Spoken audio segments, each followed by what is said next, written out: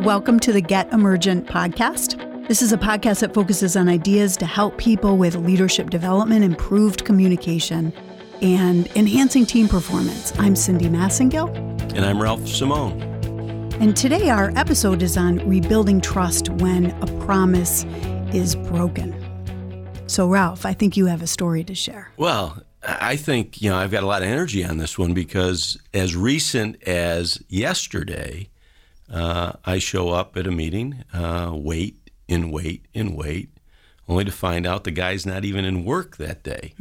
A coaching session that was rescheduled by the client the previous week. Yeah.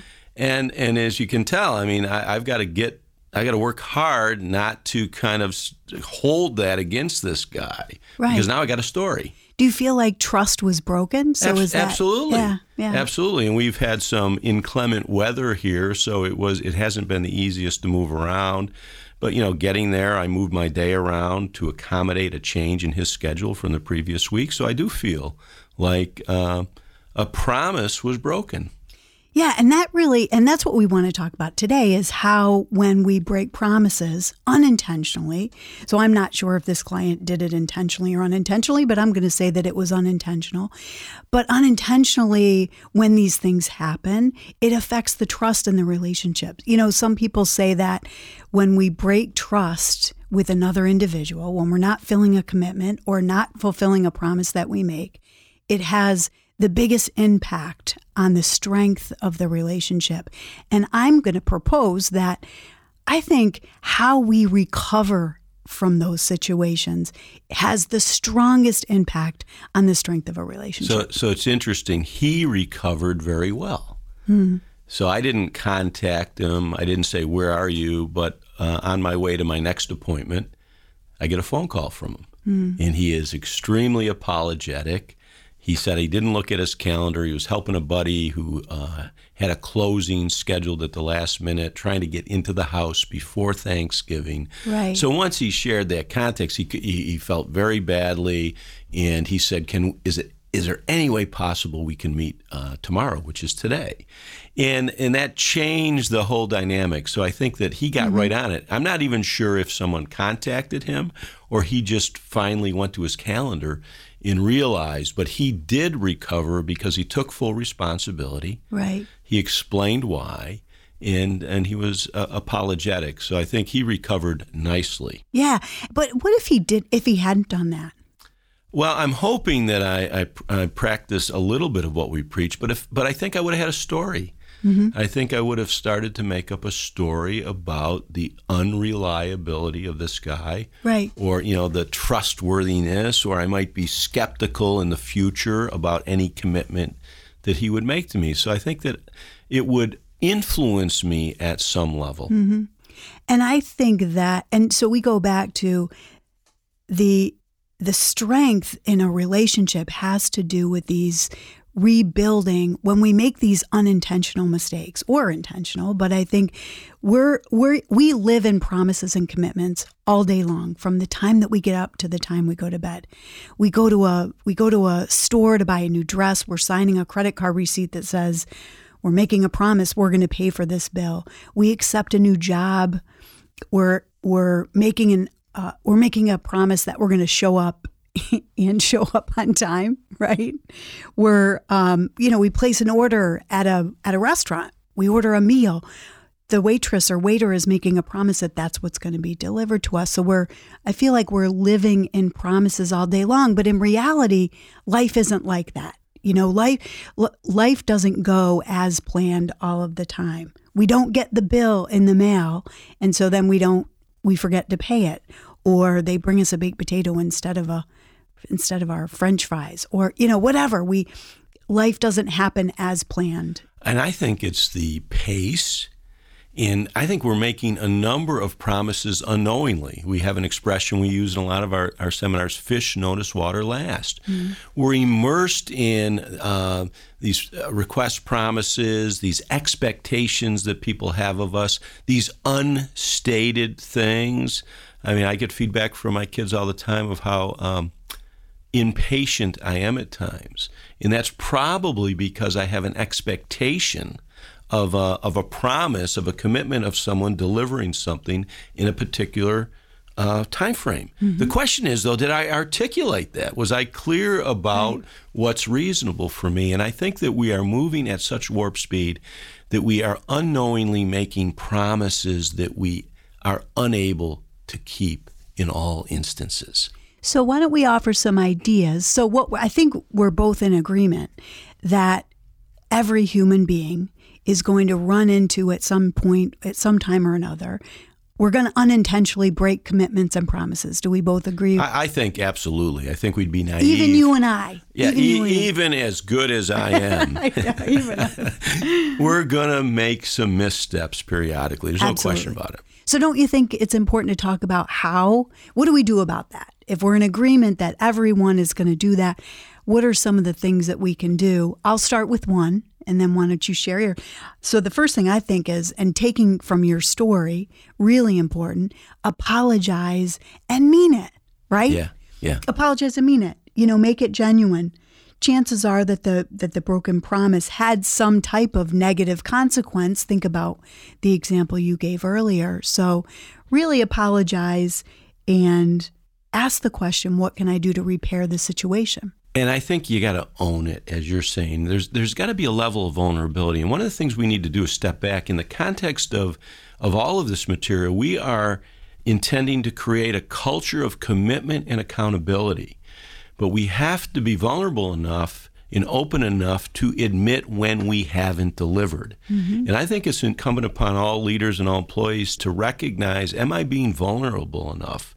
Am I okay with accepting, admitting, and apologizing for a miscommitment? Yeah. Because I think that's key. I mean, I felt good about it because it was sincere. And he got right on it. Well, he didn't wait. He didn't wait until the next time he saw me. He got right on it very proactively. I thought it was really a good example of moving forward in a positive way. And the other thing I like about the example you gave was the client called you, didn't email, right? Would have been a lot easier to send a quick email to say, hey, messed up, but instead called, which I think it has more power. I think power is the word I was saying. I think it was powerful. It was voice to voice. Mm-hmm. So I could actually hear the sincerity of his apology.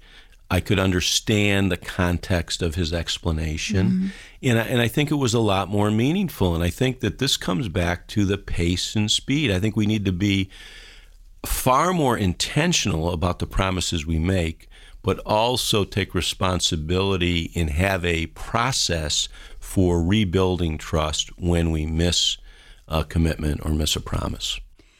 So let me throw so that's the first one. The second idea, I'd like to hear what you think of this, but I think overall and in general, we need to practice accountability a lot more. Practice more accountability for ourselves. I think that is what helps build trust with other people. When people see that we're holding ourselves accountable to whatever commitments we're making. I think that's insightful. I mean, I go back to some of my work with Stephen Covey in the late 80s and 90s. And when he talked about start with making and keeping commitments to yourself, which is part of personal integrity. And so if you're going to get up at 6 a.m. to work out, get up at 6 a.m. to work out. If you tell your kids you're going to make their cross-country event, get there. Mm-hmm. and really be intentional about the commitments that you make so that you can keep them with some consistency. But I think it starts with yourself. Walk the talk. Absolutely. Right, walk the talk. Now, you also have to be forgiving of yourself, just as I think forgiving of other people, that if we are pushing the envelope, if we are taking risks, if we are stretching ourselves, then we periodically are going to overcommit. Mm-hmm. And I think that in a culture of performance, we will overcommit from time to time. And that's why this rebuilding and accepting and repromising is really critical to ongoing organizational success. Ralph, you mentioned Stephen Covey. I read The Speed of Trust, a book by Stephen M.R. Covey, his son. And I was really intrigued by one of his recommendations of how to build relationship trust. One of them was be willing to extend trust to other people. And I like that. I think that when, even thinking about the situation that you talked about with your client, with the appointment yesterday, that was an example of you listening.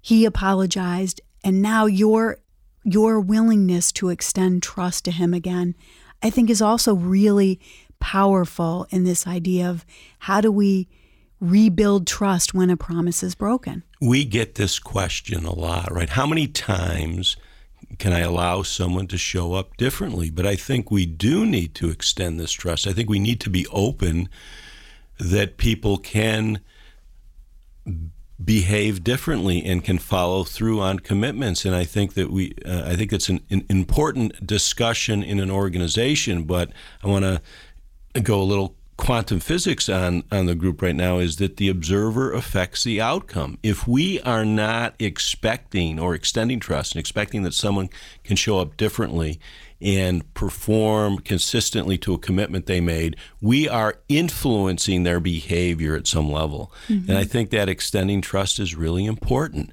It's, you could say I'm from the show me state. I'll believe it when I see it. Well, I think we have to see it, right? Believe it to see it. I think that extension of trust is critical in really creating this culture of commitment and accountability. Mm-hmm.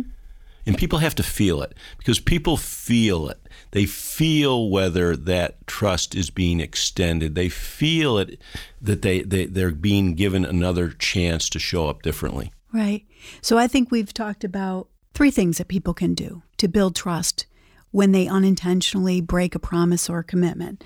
One was apologize and mean it, be genuine. The second was practice accountability, hold ourselves accountable to the things that we're committing, even just for ourselves. And then be willing to extend trust to other people as a way to rebuild trust. There's one thing I might throw in there in addition to just counterbalance this, and I don't know where I heard it or read it first, but to under-promise and over-deliver. I think we are we have the tendency with everything that's thrown at us to maybe over-promise and under-deliver. And I think there's some moderation there. And if we can counterbalance that with this under-promising and over-delivering, so we build that trust model and that trust relationship moving forward. That's excellent. I have a quote I'd like to read just to wrap up. I think we've had a good conversation about this, don't nice. You? This is a quote from the Who Will Do What by When book. No one fulfills all their promises, but you can honor all your promises. Isn't that what we're talking about here? Absolutely. I think that's the essence of what we've just discussed. But what about when we know ahead of time, we make a promise and we know in the back of our minds there's no way we can keep that commitment? I love that. And I think that's what we should talk about on our next episode of Get Emergent.